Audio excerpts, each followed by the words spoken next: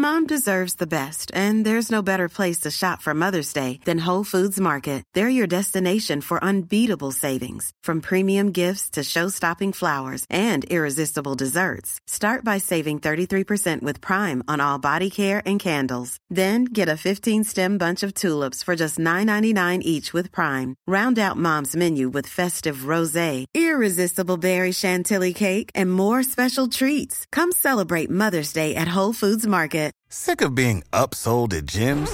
My guy, you're currently a base member? For $90 more, I can upgrade you to our Shred membership. For $130 more, you'll be a Swole member. And for just $300 more, you'll reach Sweat Platinum. At Planet Fitness, you'll get energy without the upsell. Never pushy, always free fitness training and equipment for every workout. It's fitness that fits your budget. Join Planet Fitness for just $1 down and $10 a month. Cancel anytime. Deal ends Friday, May 10th. See Home Club for details.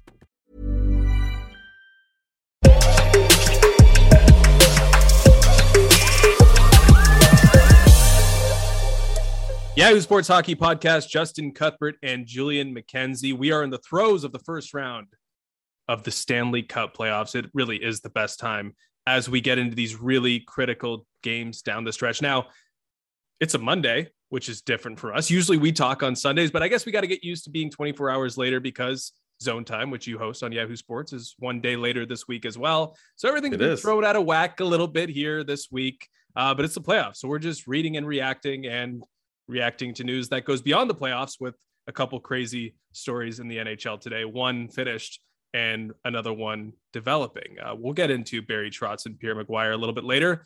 But Julian, first, how are you? I'm doing all right, man. Could you imagine the NHL draft lottery is what throws our shows out of whack? I'm half kidding. It's not completely the truth. Something else. It's going to be big in your market for sure. There's other things going on as well, but we're balancing quite a few things right now, so it's great. A Monday, love to see you on a Monday. This is fantastic. Yeah, this is actually quite kind of pleasant. Just with all the normally we see each other on the Sunday. It's like calm and chill in the morning. Could watch NFL football after, or maybe there's a Premier League game on. On the Monday, it's just kind of like in the hectic, like chaotic day that, especially on a day like today, with all the news that has popped up, this is kind of like not like a cone of silence, but like a moment of serenity, familiar face in the weird tropical storm that is the NHL news cycle. So I appreciate seeing your face as we do this on Zoom.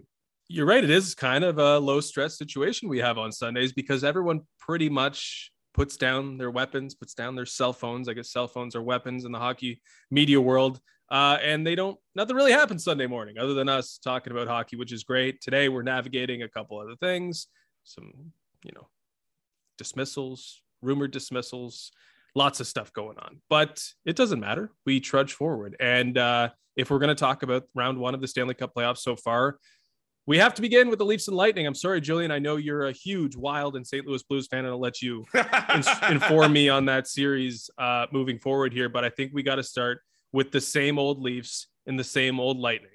In Sunday's Game 4, the Tampa Bay Lightning do what they always do. They responded and kind of humiliated the Maple Leafs to even their series at 2 games apiece. It was a no-show for Toronto.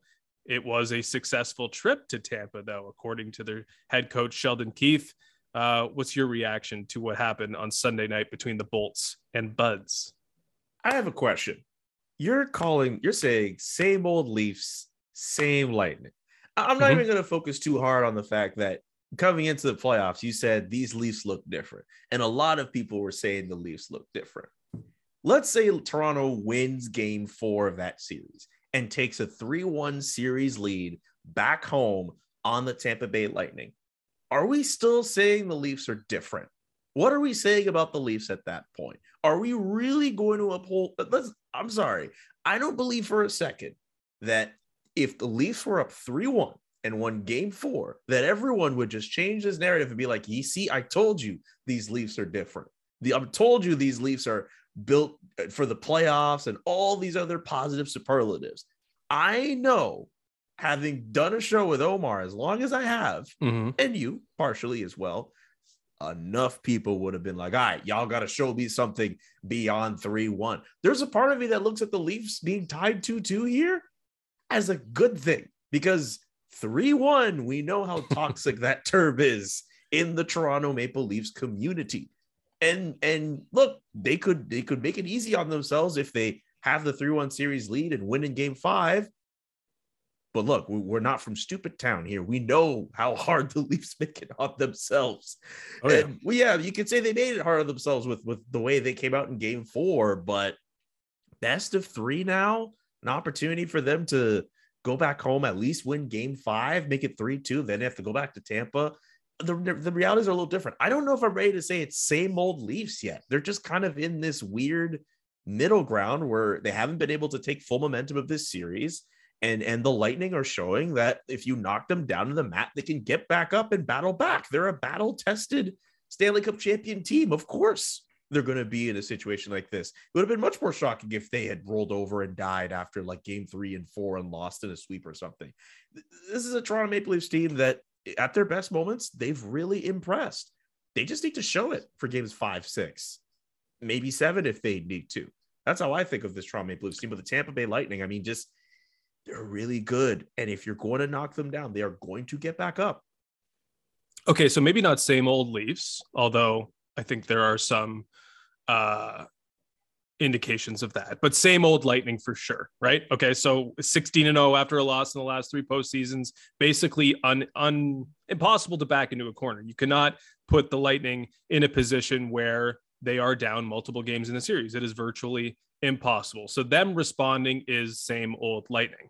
Same old Leafs in the fact, however, that they've had opportunities to extend series leads, to pull ahead. Yes, they got up 2 games on the Montreal Canadiens, but they are now 1-8 in the Auston Matthews era when leading a series. That only victory came, I guess, in game 4 versus the Montreal Canadiens last year, right?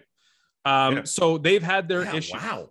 They've had their issues, obviously, with trying to take advantage of an advantageous situation being leading a series and having not a free roll, but the opportunity to bury an opponent. They simply can't do it. They are the opposite of the Tampa Bay Lightning in that regard. When they have an opportunity to do something, they can't do it. When the Lightning need to do something, they do, in fact, do it. But it is the path to 2-2, I think, that is kind of worrisome, because yes, the Leafs have missed those opportunities, as I mentioned, but it seems like Tampa's figuring this out more and more as we go along. And I mentioned that I thought it could be Leafs early, and I think it could be Lightning late. And really, the Leafs being up 2-1 provided that exact scenario where they had the opportunity to put this away, to go up 3-1. And I guess that's not putting it away because it's still the Leafs and it's still the Lightning. But going up 3-1 with a chance to win at home would have been a huge, huge thing for the Toronto Maple Leafs. But for some reason, they didn't have half as much as the intensity, not even half, a third, a fifth, a fraction of the intensity that Tampa brought into that game 4, and it cost them. And I think the one thing that really stuck out, beyond William Nylander not wanting to go into the corner with Eric Chernak, and John Tavares continuing to do nothing at even strength, and Auston Matthews and Mitch Marner having nothing for the Braden Point, Anthony Cirelli line, was that sort of satisfied response from Sheldon Keefe about, hey, we did our job. We got the split. Now we have home ice advantage back. I just don't think that, I think that was a terrible look. And I'm a fan of Sheldon Keefe's, but him being, or trying to spin a belief that this was mission accomplished in Tampa Bay after blowing yet another chance to take control in a series, I couldn't believe my ears. I mean, I look, I think for this Toronto Maple Leafs team, they're clearly trying to go off any positive vibe right now. And let's be real. I think if you asked a lot of people before this series started, and maybe you don't talk too much about the context of each of these games, but I think if you talk to a lot of Leafs fans and maybe the Leafs themselves, if they had a 2-2 split after the first 4 games of the series against the defending champions, they would take that split. So I think they're kind of looking at it from that vantage point. But yeah, I think with the way that the Leafs have won these games that they won in the series, they didn't just win. They flat out dominated the Tampa Bay Lightning and had people wondering if they were on their last legs. So I can totally understand there's some frustration there because they did have their opportunities to do it. But I'm looking at it from the other side in that a 2-2 split against Tampa Bay Lightning, there are worse situations the Leafs could have put themselves in. And again, they have home ice advantage for Game 5, and they have an opportunity to close it out in Game 6 if they win Game 5. They just need to make sure they don't lose Game 5, because you're right. The Leafs are the Lightning are figuring it out as they're going along, and I'm looking a lot at those point totals from Matthews and Marner. I mean, they got hot early. They looked really good in the games where they were supposed to look good, but if the Lightning shut them down in Game 5, it brings a bad omen for Game 6. Yeah, win or lose, I think for the Leafs in Game 5, I don't think they have a chance to win Game 6, honestly. Because I think as the Lightning have, as we've both mentioned here, figured out some things in the series, I think home ice, when they have it, benefits them to a huge degree. Because we've seen in this series, you mentioned Austin Matthews and Mitch Marner, Anthony Cirelli and Braden Point have shut them down. Like it was another reminder this year, or it has been in these 4 games, that superb defensive play, i.e. what Phil Deneau did last year and what Braden Point and Anthony Cirelli can do, it shuts down great offense. And it doesn't help Austin Matthews that there's so many special teams minutes that takes him out of his 5-on-5 rhythm. But those 2 players, when tasked with the matchup of Matthews and Marner, are going to be able to shut them down. So where does that leave the rest of the matchups? Well, it leaves John Tavares to go up against the Steven Stamkos, Nikita Kucherov line. And I am taking Stamkos and Kucherov over John Tavares and William Nylander every day of the week right now. John Tavares has done absolutely nothing in this series. He is the second highest paid player in this series, and he looks like maybe the 15th best player in the series. He's been dreadful. William Nylander hasn't done much himself, and I wouldn't be putting those two together on the same line again in this series. But they have no chance the way it's going right now in that matchup, which leads you to the third line. And I think Toronto's third line can outplay Tampa's third line, but how much is that going to be reflected in the scoreboard when David Kampf is what David Kampf is? A great player, a difference maker for the Leafs, but not a guy who can give you more than 1 goal in a game. If you're looking for more than a 1-goal edge in that third line, it's just not going to happen. And the fourth line, we know Toronto's fourth line's been ineffective. And when they have it going, Tampa's line can be a needle mover. So the Leafs can't really pick up matchups other than special teams action to take advantage of in Tampa, but they can control the matchups in Game 5 and in Game 7. So it looks to me like they have to win those too. What are you seeing from John Tavares? Because this is a guy that people like to handle with kid gloves a little bit in this market. For some reason, he doesn't get the blame that others do. Listening to radio and the online commentary, Tavares is getting a lot, but Matthews is getting just as much, and Nylander is getting shelled as well. Like, it really is on the second line to do its job, and it hasn't. I think John Tavares just sticks out so much for me right now as really the difference in the series and why Toronto hasn't been able to take advantage of what's been poor Andrei Vasilevsky play and games that were up for grabs so far. Is it like an age thing? Is it a wear and tear thing? Is it a performance thing with John Tavares? I've seen other colleagues say that he just looks slow out there. Yeah, it has to be.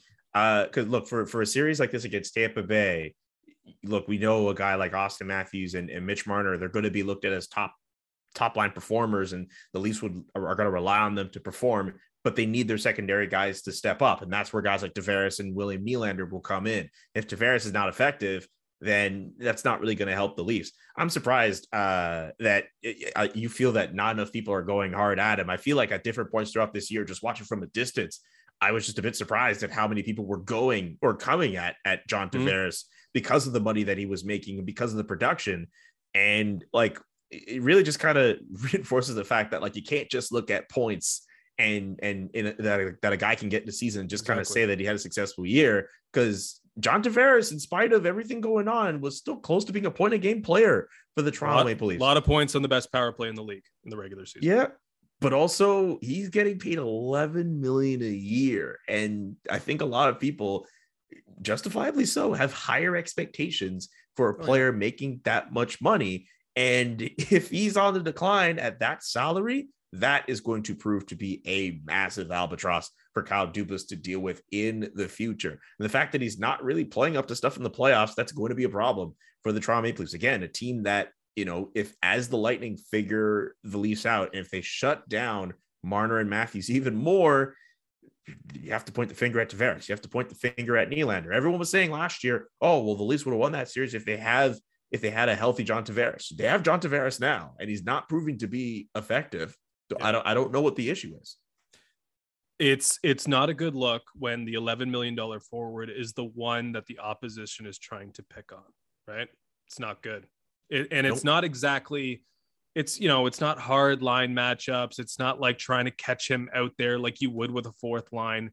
But John Cooper should have all the confidence in the world throwing Steven Stamkos and Nikita Kucherov out against that line, because they are faster. They are more dangerous.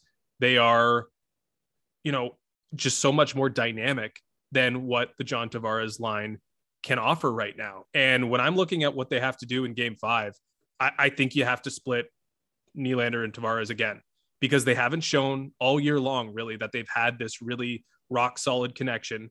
And I think you need to ask of more from your third line just because of the matchup. So if you drop Nylander back down with Kampf, you have a defensively responsible line, but also one that can score goals, and Nylander can do his individual thing as an individual. And then you have to insulate Tavares as much as possible and make that $11 million center a defensive center with, maybe Mikheyev and Blackwell, maybe Mikheyev and Kasha, maybe Mikheyev and Engvall, if it gets to that point where you're just trying to make sure that you get a wash at even strength with John Tavares on the ice. If you get a better matchup with the top line, you can get some scoring maybe from Nylander in that third line. Maybe you have that opportunity. But as it stands now, Tampa can wipe John Tavares away from this series and make him a non-factor. If you can shut down Matthews and Marner, you're going to beat the Toronto Maple Leafs.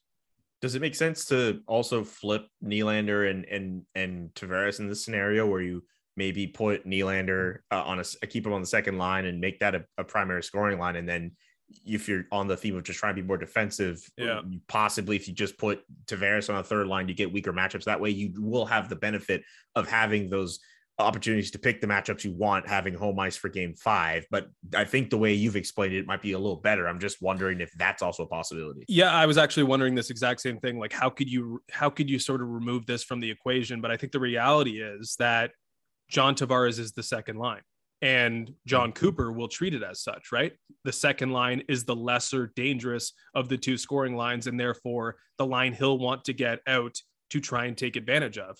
If it is Kampf, like he wants to get Kucherov and Stamkos away from Kampf, so he's just going to treat it, whether you rank them or how you like put the players around it, you're still going to be trying to avoid Kampf with your talent, and you're trying to strike with your talent against John Tavares. That's really the reality of the situation.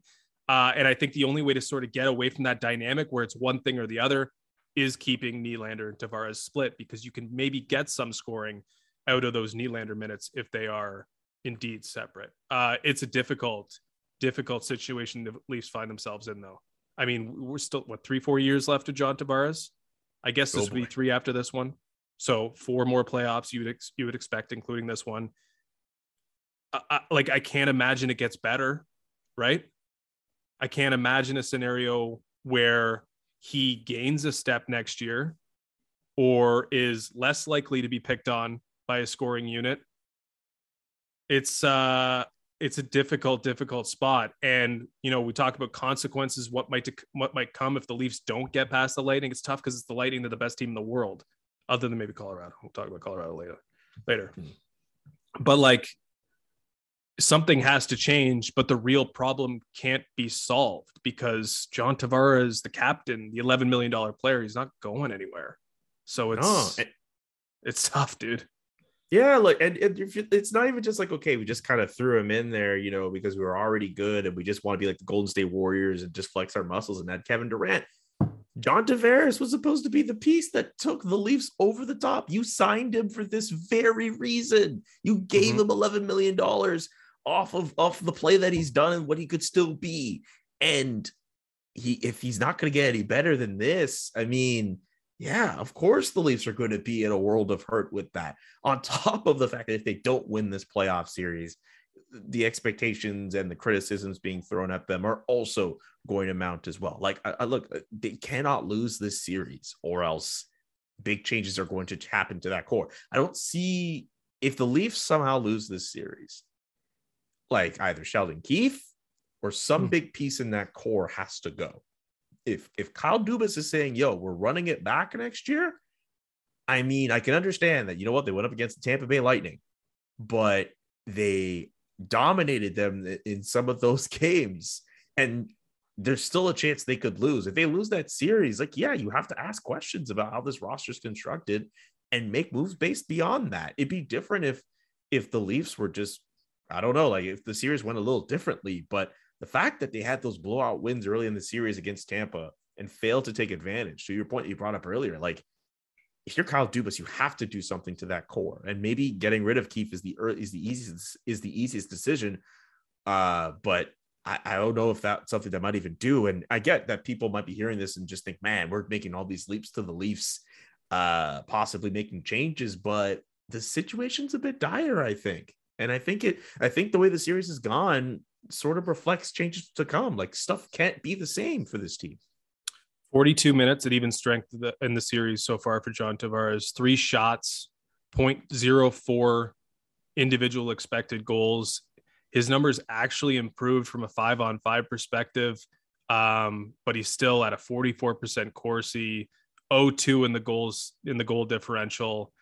Not good numbers. Nope. For someone who is anchoring the line that needs to be a difference for the Leafs. The other issue right now seems to be the defensive core.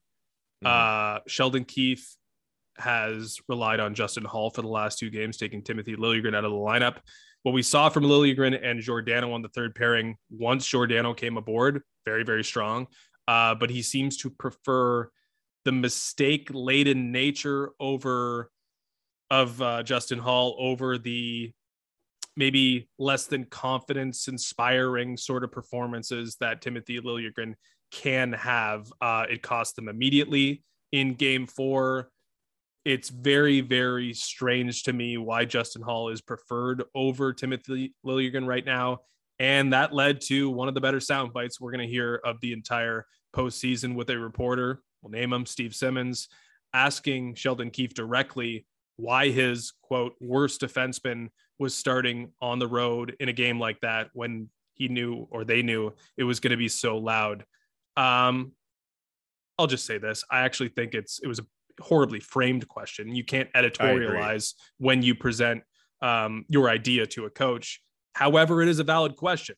I don't understand why Justin Hall was on the ice in that big of a moment. Like, you know what's coming. The third line is coming to try and put pressure on the defense and try to make something happen right away. And you have in TJ Brody, the defenseman that settles everything down available to you. And yet they go with Justin Hall and Mark Giordano to almost give Tampa every possibility to make something happen on the first shift. Obviously, you can't hide him the entire game, but in that moment, it was very strange. And I think it was worth asking the question. Just should have done it differently, I guess. I agree with that. Like, we don't have the experience that Steve Simmons has in these locker rooms, but we both know we wouldn't ask a question like that. There's a way to frame it. So I'm not going to say that Steve Simmons doesn't know what he's doing, but I definitely wonder if he meant to go as hard as he did, because he should know better than to just ask a question straight up like that. But I mean, hey, there's a soundbite and we're talking about it now, so maybe he got what he wanted. Yeah, but the Justin Hall thing, from what I've seen, he's not been that great of a defenseman for the Leafs, especially this year. I don't know why Sheldon Keefe would put him in a situation essentially to fail. And if the Leafs lose this series, I feel like you're going to have to go back to that coaching decision as an absolute head scratcher for this team. Again, if they lose, because they could still win. A winning Game 5, and this is how weird the series is, a winning Game 5 changes the view and momentum completely. Oh, yeah. And just like no one's been able to get a firm handle on momentum throughout this series. So one win will change that. But right now we're just focusing on Justin Hall and these mistakes. Like it's a bit of a weird one from Sheldon Keefe. Yeah, it definitely is. I don't understand it. It's not like that's not the reason they lost. It obviously wasn't a great start. Things snowballed very, very quickly. I mean, it was 3-0 and the Leafs were shorthanded within 8 minutes. And before the Leafs had really done anything worth worth its weight in positivity. They were awful. They didn't do anything right for 8 minutes. So I guess that's cherry picking a little bit to pick on Justin Holl. But I think it reflects larger issue, which is that the difference, I think, between these two teams, and as much as we just ragged on John Tavares, if he just goes out there and gives you a split at 5-on-5 against a top 6 line, you kind of have to just take it, because that's what Anthony Cirelli and Braden Point are trying to do. They're just trying to get a split against Austin Matthews. So split in the top 6, maybe split in the third pair, and those fourth line, obviously Tampa's has been better, but really you can see a scenario where it's kind of just a wash up front. But where it's not a wash is the defensive core. I mean, Morgan Riley has looked awful at times in this series. Ilya Lyubushkin is having a really, really difficult time in transition and staying out of the penalty box. Brody, as I mentioned, is always really, really good for the Leafs. Jake Muzzin has maybe exceeded expectations. But that third pairing, whether it is Holl or Liljegren, it looks like a sore spot for this team. And when you look at Tampa's defensive core, you don't see those same things. You see difference makers. You see players that are pretty comfortable in the situation that they're in. The biggest difference could be the goaltending, but it hasn't played out that way. Both Campbell and Vasilevsky have struggled at times. Vasilevsky maybe uncharacteristically poor at some points in this series. But if everything else is a wash, it might just come down to the performance of the defensive core and really the depths of the defensive core. And Justin Holl starting, playing, everything sort of stands out as a real weak link in the overall structure of the Maple Leafs, and why that was underscored, accentuated, started by Sheldon Keefe. Again, worth asking the question, because it didn't make much sense. There's no way he plays game 5, right? I don't know. He seems to. And then where does pride come in? Because you were just questioned about this. Are you going to be like, yeah, he was right, he's my worst defenseman, I'm going to take him out? Or do you go the other way saying, no, he's going to be good for us in game 5? So not that Which serves as a vote of confidence that I think that Justin Holl, essentially. Not that I think that question will make any difference in anyone's decision making, but I just don't think Justin Holl should be playing. I mean, he's shown already through that one game he probably isn't the best idea to play him. But yeah, you're right. With the defensive core, with the way the Leafs look there, the Lightning, I think on paper already might have made a case to have had a better defenseman. I mean, they put in Zach Bogosian, who knows a thing or two about playing for the Leafs, and I think he hasn't looked that bad with the Lightning since he's gotten in. The Leafs have been it's a bit of a tough one with their defense, man, and the way Justin Holl has looked. They cannot have him. If they're going to have him back in the lineup, he can't play that badly again, but it's really tough for them for game 5. Yeah, that Leaf defensive core is not forcing Lightning forwards to making business decisions like William Nylander made, not going into the corner with Eric Cernak in that second period. Justifiably so. That's going to make its rounds. It's going to be talked about. It wasn't an overly taxing shift for William Nylander.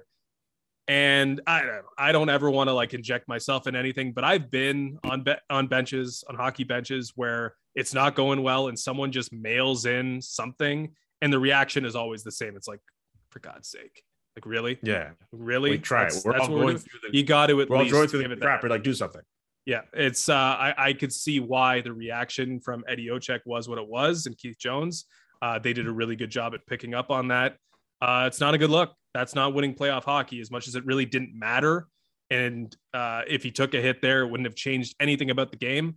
But it's not a good look. And it's another example, one of many examples from that game where the Leafs weren't just ready to meet the standard that the Lightning were willing to put out there. And again, if they win game 5, we don't talk about it. We go back to the high emotion, back and forth. That's it. We go back to the high emotions of how good the Leafs look. We go back to the high emotions of how the Lightning don't look as good as we thought they would, and the Leafs have what it takes to beat this team. That's just what's so weird about this series. And I know there are other ones sort of like it too, where one team hasn't completely grasped the momentum and run with it. But this series in particular, because of the focus and attention brought to both these two teams, it has just been notably weird.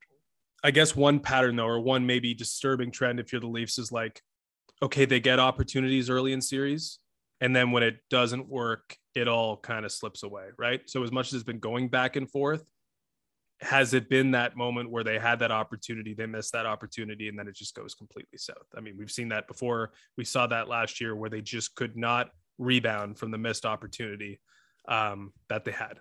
Let's go to some of the other series, because we talked a lot about the Leafs and Lightning, justifiably so, as you mentioned.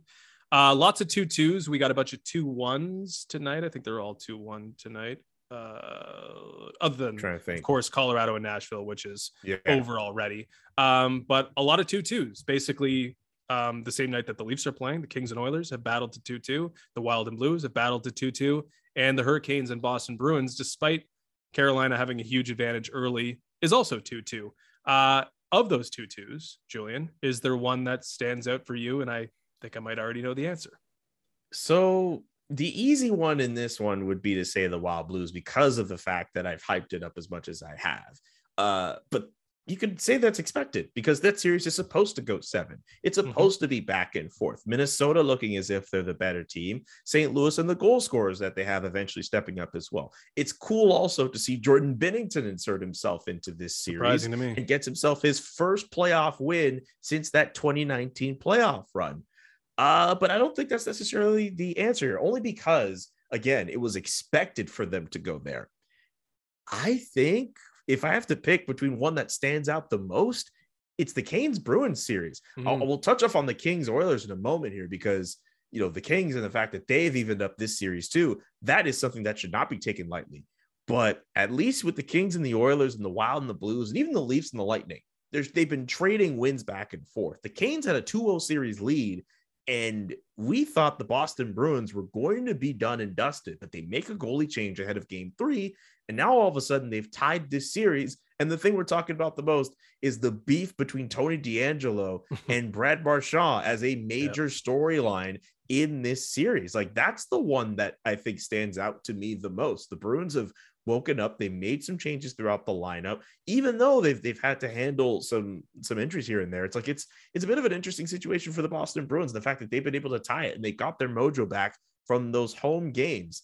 And Carolina, like, I don't necessarily think they've played all that badly. It's just Boston has just kind of reared its ugly head and just kind of woken up in this series, I think. So the fact that they were able to switch a goalie and they've been getting some great performances from Jeremy Swayman, that has helped them in this series. That could also still go 7, though.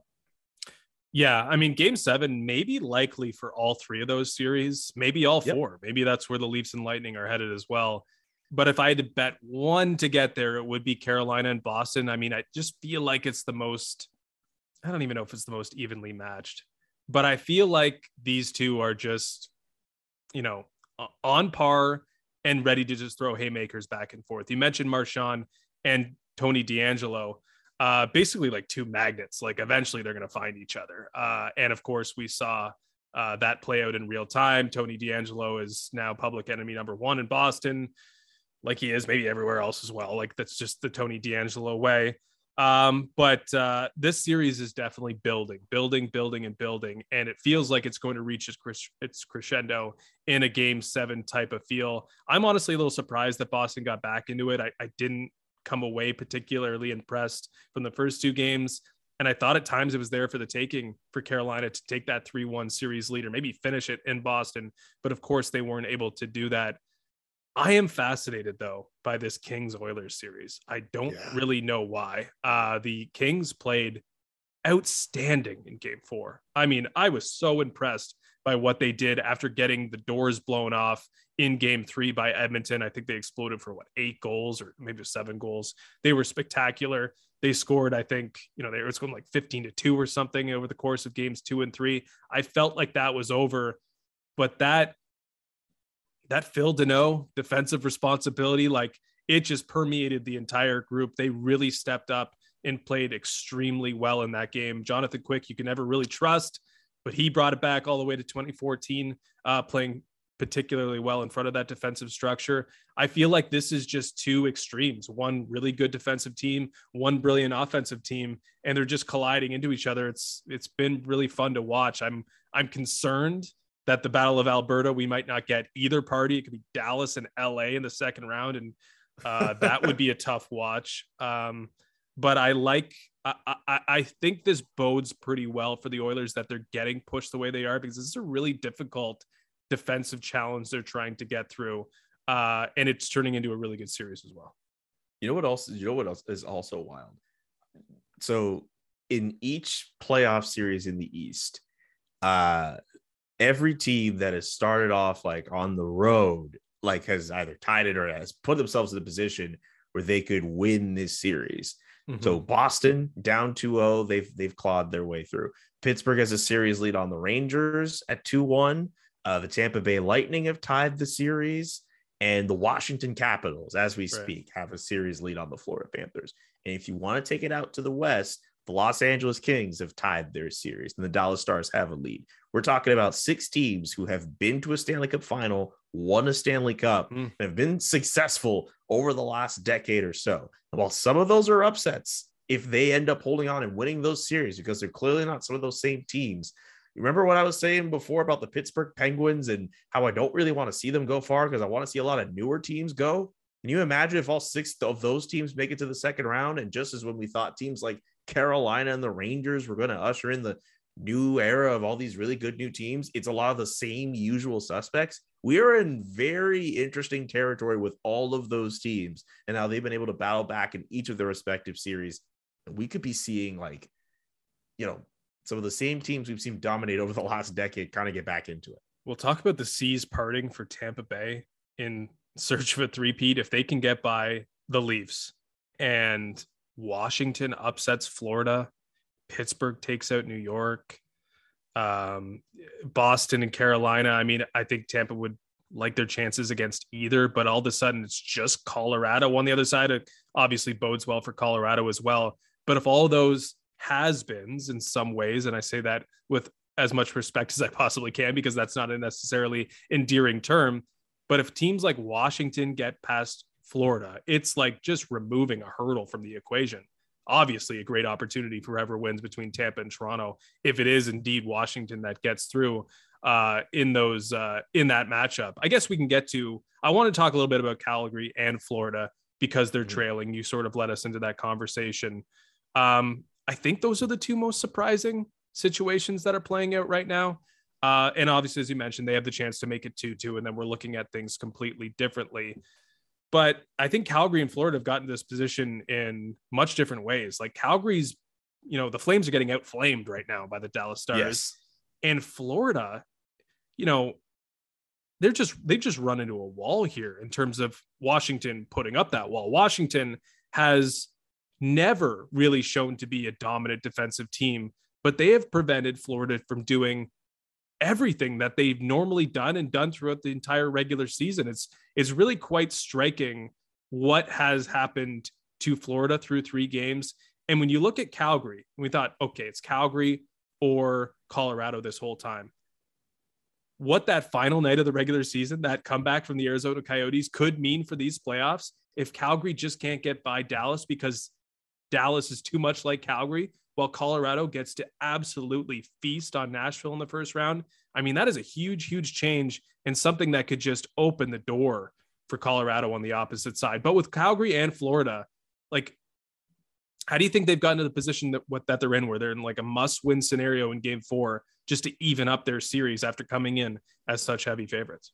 Yeah, I think the fact that you outlined it well, just the defense, just for completely different reasons for each side. I mean, Florida, we've known them. We've talked about how dominant their forward core is, and we kind of gave them. I don't know if it was you, but some people have given them that label where they are able to score so many goals where they can even outscore their problems. That's a label that the Toronto Maple Leafs have had in the past, and they had to shore themselves up defensively. But we thought the Florida Panthers would have done enough to build themselves up defensively with Ben Sherratt being acquired and Robert Hagg. Like they should be able to withstand, be able to hold up defensively. Just it hasn't necessarily happened yet. So yeah, I think the fact that the Capitals probably just recognized that they were in a series where they had to shut down defensively, especially with the goaltending that they had, Vitek Vanacek and Ilya Samsonov, like those were not supposed to be world beaters in this series. They almost kind of had no choice but to do that. For the Flames and the Stars, yeah, the Stars are a bit of a similar situation to being a defensive grinding team. That's what's gotten them into the position that they're in right now. And that really was going to be the best way that they were going to be able to give themselves a chance against this this Calgary Flames team, which can be defensive, but they have the goal scorers that they have. And that's it. The Dallas Stars have played this way before. They have an idea of how to go up against a team like Calgary because they are that team in a way. So I think defense has proven to be the biggest reasons why we're seeing Florida and Calgary behind. I don't know if it's going to stay that way, but definitely if both Florida and Calgary lose, we're talking two of the biggest upsets, if not two biggest upsets of the playoffs so far, especially Florida being a President's Trophy team and then losing to Washington. Like that would be catastrophic.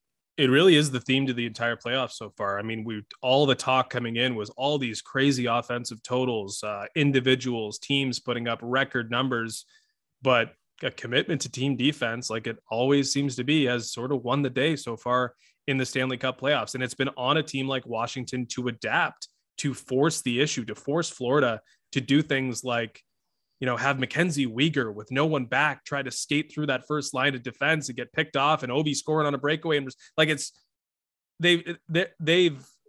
a rope-a-dope.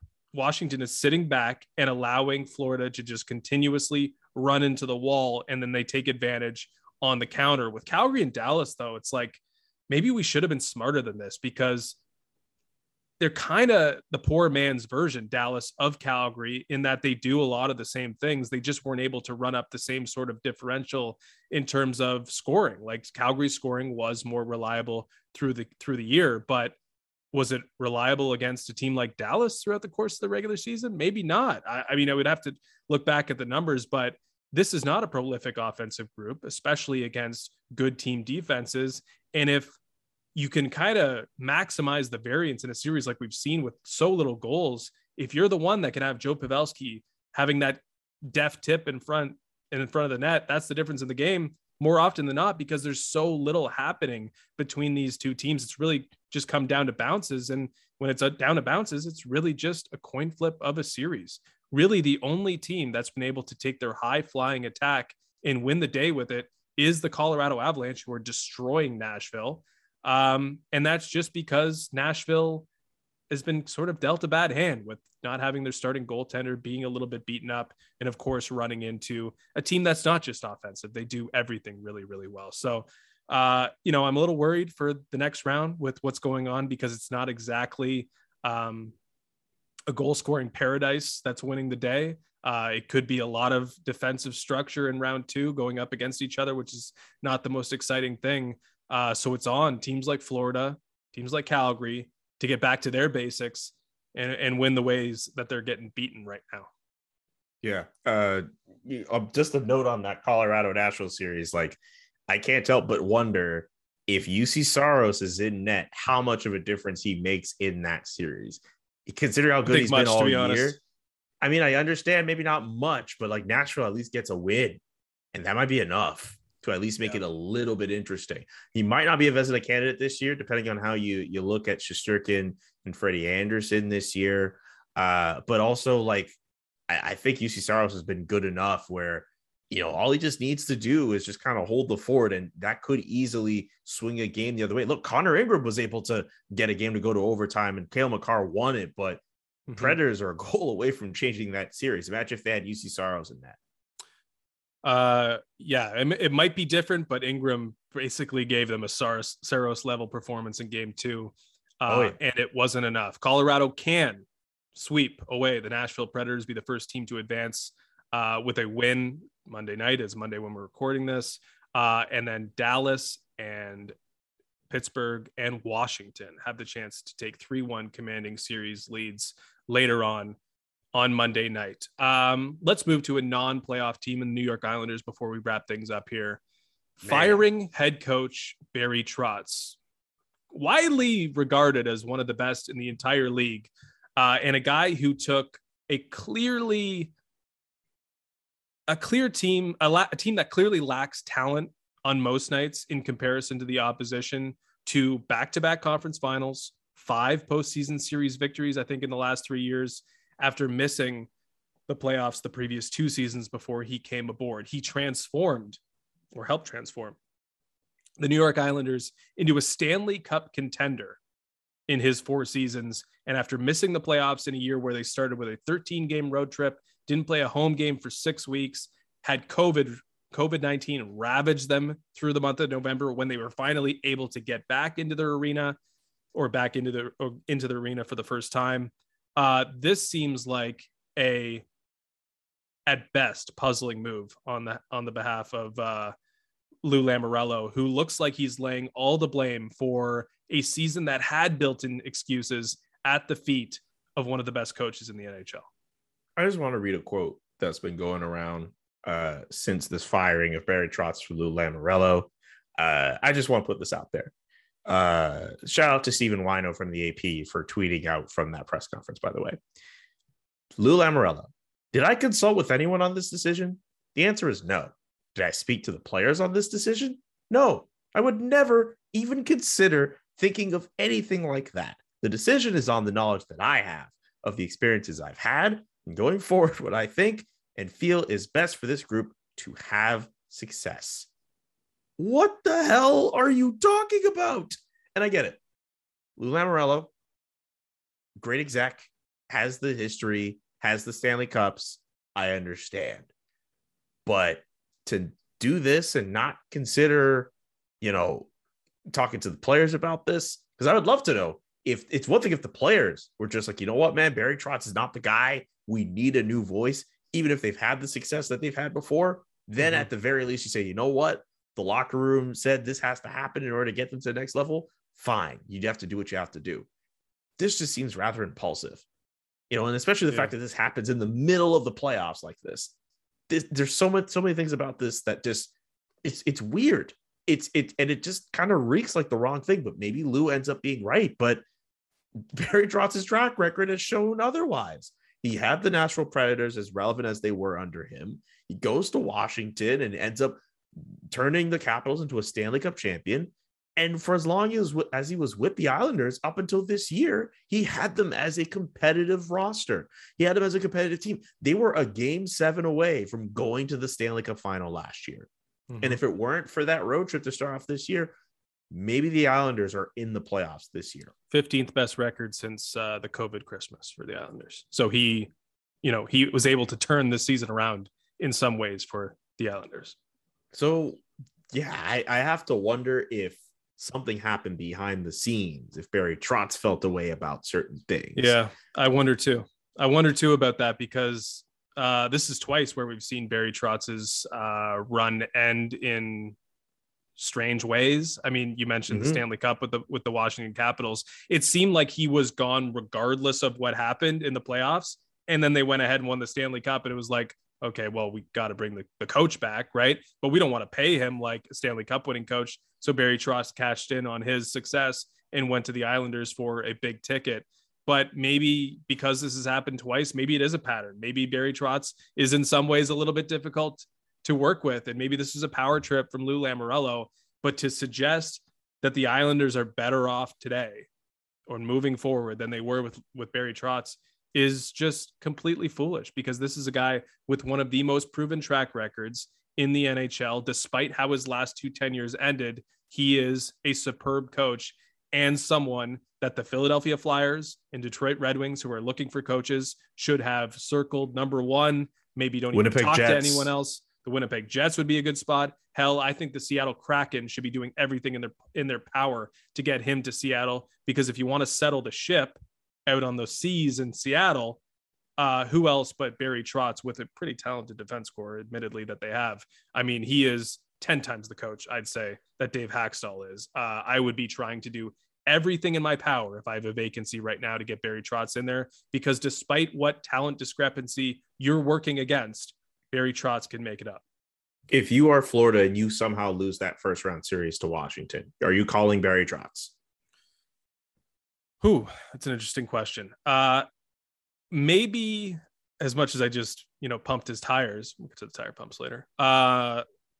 It's a different team, right? This Florida team is like based exclusively on one thing, which is attack-minded style of play. And Barry Trotz, if there's anyone who is maybe behind the scenes poking Lou Lamoriello, it would be Matt Barzal, because he kind of stunts creativity to a certain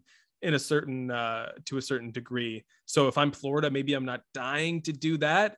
But if it's the defensive aspect, if it's structure that fails them in the first round versus Washington, maybe you got to think about something like that. I'm not really sure, but if you're unsure about your head coach, you should be sure about Barry Trotz because he can do a job for just about anyone.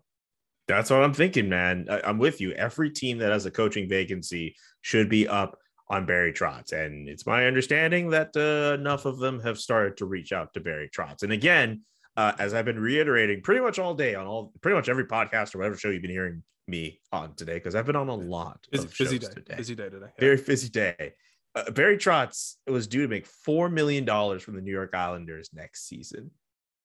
That brother's securing the bag from whoever he coaches, from whoever he's coaching next season. If that's what he wants to do, he out here getting this bag. You know what I'm saying? Yeah, because he would probably have to be promised more in order to take a new job, because otherwise you're just leaving money on the table. Correct. So exactly. It's going to cost something to get Barry Trotz, but again, you get what you pay for with Barry Trotz. So that's probably a good thing.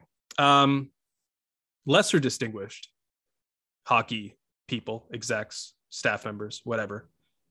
Pierre McGuire would be considered one of them. Probably at the opposite end of the spectrum compared to Barry Trotz, even though they do opposite things.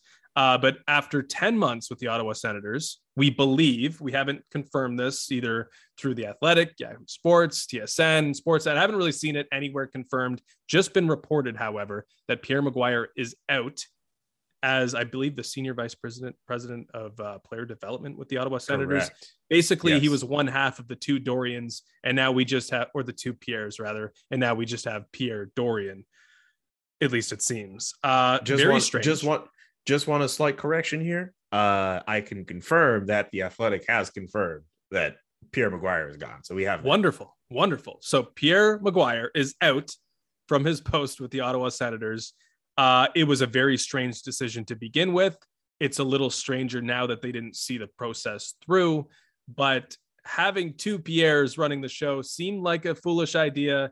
And it's an idea that has now been abandoned. Thoughts? Here's what I want to know.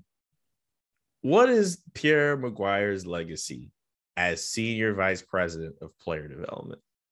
It's not just Tyler Boucher. Is it Tyler Boucher? A lot of people like to pick at the Tyler Boucher draft pick and say that's it. Is that really it? Was that his decision? Do we know that? That's it. I don't know. I don't think he did anything. I'm trying to ask. I don't provide know me with means. I don't think he did anything. Genuinely, the one thing that I remember vividly that I could say, okay, Pierre McGuire did during his tenure was that damn photo of him in the box with Pierre Dorian giving each other fist bumps. Yeah. And we mean that, I think. It's a great meme. When that happened. It was a great meme. But I don't know what Pierre McGuire did. I don't know if he did anything. And that's the question I have. What legacy does he have in that position? What was it? What did he really do? I'm not trying to discredit what Pierre McGuire, what knowledge he has. I know a lot of people like to make fun of him with how he deals with analytics, but dude knows what daycares certain NHL players went to in their youth before they went to whatever boarding school they went to. The man is smart for a reason, but I don't know what this man did during we're July minus May here, not even a full year in that drop. I do not know what he did. Yeah, I don't know either. So I don't know why he wasn't given the opportunity to continue on with this job, other than the fact that Eugene Melnick's not around anymore. Obviously, Melnick passed 2 months ago. Melnick hired Pierre McGuire. Melnick advocated, it seems, for Pierre McGuire. So I wonder if this is just, hey, this is not the direction we want to go anymore. We don't need two Pierres running the show. We just need Dorian to make the decisions. But again, I don't know who's making the decisions now that Melnick isn't making the decisions. I know the franchise is stayed within the family so far, but I don't know why this decision was made, how it was made, the reason why he was brought on in the first place, the reason why he's now out. It never really made sense. I think we could try to erase this from our memories, but anything Pierre McGuire related is just far too funny to do that. So that meme will live on forever. Yeah, but even then, I feel like we don't. I wish we would have had more time, because I really feel there was just so much more potential for us to really go through. I mean, it could have been a reality show. Yeah, like a Sens TV thing where you're just seeing him and Pierre Dorian in an elevator, and they're just talking about like I would love like a 5-minute snippet of Pierre Dorion and Pierre Maguire. Oh, it's funny I keep saying Dorian. It's Dorion. Like, he's French. I get it. Pierre Dorion and Pierre Maguire going. No, dude, look, I'm the guy in the French province here. I should know better. I would pay just to watch 5 minutes of those two guys talking about like either a player they want in the draft or what they think about a player and how what philosophies each of them have. I would pay money just to hear how that discussion would go. Better yet, wouldn't surprise me if Pierre Maguire in the coming weeks, maybe not even the coming weeks, if I'm Mitch Melnick at TSN 690 in Montreal right now, who, for context, Pierre Maguire spent the last how many years as the guest at 5 p.m. on the Drive Home show on TSN 690. If I'm Mitch Melnick, the host of that show, I'm calling up Pierre and I'm be like, dude, what happened?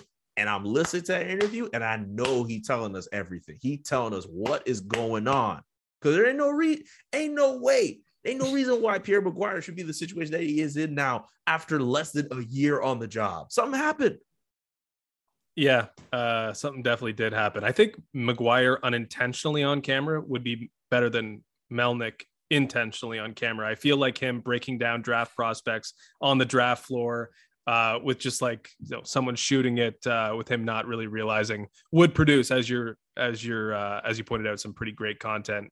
I think it would have been hilarious if we got to see more of Pierre Maguire. I actually would have liked to see him try to improve an NHL roster. Like, I wanted to see the Pierre Maguire experiment play out, but we're not going to get to see that. His mark won't be an indelible one on the Ottawa Senators. You got to play I Will Remember You by Sarah McLachlan at some point in this segment, just to kind of look back at the Pierre Maguire era that was. I'm sure it's on loop in Ottawa right now. Let's do the tire pumps before we get out of here. I'm seeing tweets. You got like radio spots to do soon here. So let's get you out of here on some tire pumps. I'm going to give my tire pump to the TNT panel. Now, we've been pretty effusive in our praise of the TNT panel. It's not perfect, but it's growing. It was good right out of the chute. It's something that is different and we appreciate that. But I was watching the second intermission on Sunday night, so late night, LA and Edmonton, and they were just having a really basic discussion about like the difficult centermen that they played against in their careers, Tocchet, Carter, Gretzky. And Gretzky starts talking about Mark Messier. And somehow that conversation about defensive centers that all three of them played against turned into Wayne Gretzky explaining why they didn't wear helmets in practice, the Oilers, way back in the day, because they thought it was a good way to train themselves to keep sticks down, pucks down, and play with more responsibility. And it was something I'd never heard before. And we've heard Wayne Gretzky talk a lot, but just that's something insightful. So random that it started in one area and ended up in a completely random area. And it actually was something that like I'd never heard before, clearly learned and thought, wow, that's interesting.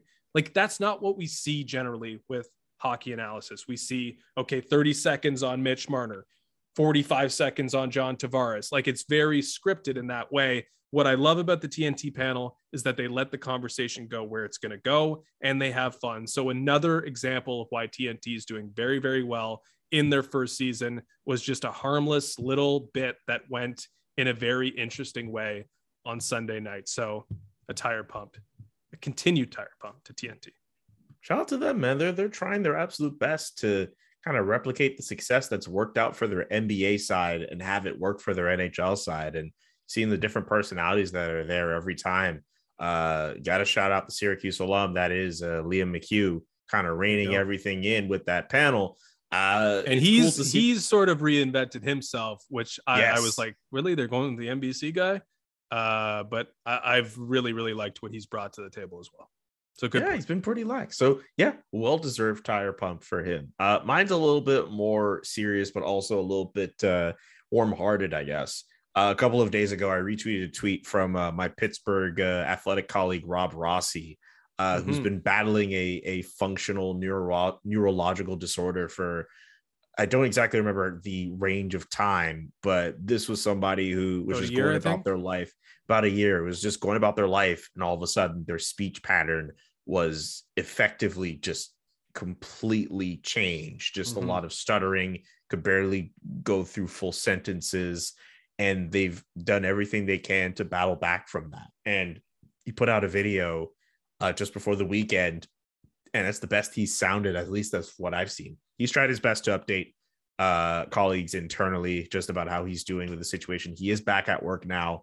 And he also just brought up the fact that, we're in Mental Health Awareness Month, and mental health, we're at a position in our lives now where we talk about it very openly, or at least most people try to. I know there are initiatives out there where we try to entice people more and more to talk about them. But we're at a point now, I think, where we don't necessarily need to donate money to a charity in order to get people to go and talk about mental health. I think it's something we could just talk about openly on podcasts or with our friends, or it's just something that could just be part of that conversation. And I can't imagine going through what Rob Rossi has gone through this last year. I can't imagine the toll it would have taken on his mental health. So to see that he's seemingly in good spirits, again, back at work, he's one of the better guys. I mean, everyone at The Athletic, not to pump tires for another publication that's not Yahoo Sports, but that is the home team for me. But I feel pretty blessed to be a part of at least that team specifically. And that goes for everyone I work with. But the team at The Athletic is really special and also just really knowledgeable. And even if I haven't met everyone personally, Rob Rossi has always stood out as a guy who is very knowledgeable about the team and very good at his job. So to see that he is back at it and using his platform, not only to let everyone know how he's doing, but to let everyone know it's okay to talk about mental health, I think that is worth a really big tire pump. So I'm going to show some praise to Rob Rossi. A worthy tire pump. And I read Rossi on Crosby leading into the Stanley Cup playoffs. And that's just how it should be. He should be covering that team. And I'm glad he's still getting that chance to, and that everybody at The Athletic obviously is supporting him and that he's getting better. Or, that's awesome. Awesome to see that he can get back to work and, hopefully start living his life as much as he possibly can, like it was previously. We'll leave it there, buddy. We're in between the game fours. It's getting pretty serious. You and I will be back, I hope, next weekend, but again, the scheduling thing is fluid. So enjoy the games, enjoy those radio hits that you got lined up. We will talk soon. We got Zone Time Wednesday night, so it'll be sooner than later. But things are getting exciting, and you and I and everybody else on the team, everybody at The Athletic, everybody in the hockey world is going to be covering this stuff as close as we possibly can. It's a fun time in the hockey world, and I can't wait to keep going. After I did CJ show today, the Barry Trotz news popped, and I had to do an emergency add-on to that. After I guest co-hosted the Athletic Hockey Show with Ian Mendez, Ian broke the news to me that Pierre Maguire had been let go. Anything break while we're gone? That's what I'm trying. I'm looking at my Twitter right now, just wondering, did anything break? Because it's just, considering how this day is gone, it wouldn't surprise me if some big news just pops up out of nowhere and we're late on that. I've just accepted that as as how my Monday has gone. I guess that's the danger of producing content on a Monday. It's usually we got some stuff that's trickling down throughout the day. But again, we live in a real-time world. We'll have coverage of everything as it comes down on our channels, on Yahoo Sports, on all your platforms, on my platforms. We'll cover everything off, and we'll continue to do that. Julian, appreciate you again, buddy, on a Monday. I like this. Appreciate this too, man. Take care of yourself. I'll see you on Zone Time. Cheers, bud. Peace. Mom deserves the best, and there's no better place to shop for Mother's Day than Whole Foods Market. They're your destination for unbeatable savings, from premium gifts to show-stopping flowers and irresistible desserts. Start by saving 33% with Prime on all body care and candles. Then get a 15-stem bunch of tulips for just $9.99 each with Prime. Round out Mom's menu with festive rosé, irresistible berry chantilly cake, and more special treats. Come celebrate Mother's Day at Whole Foods Market.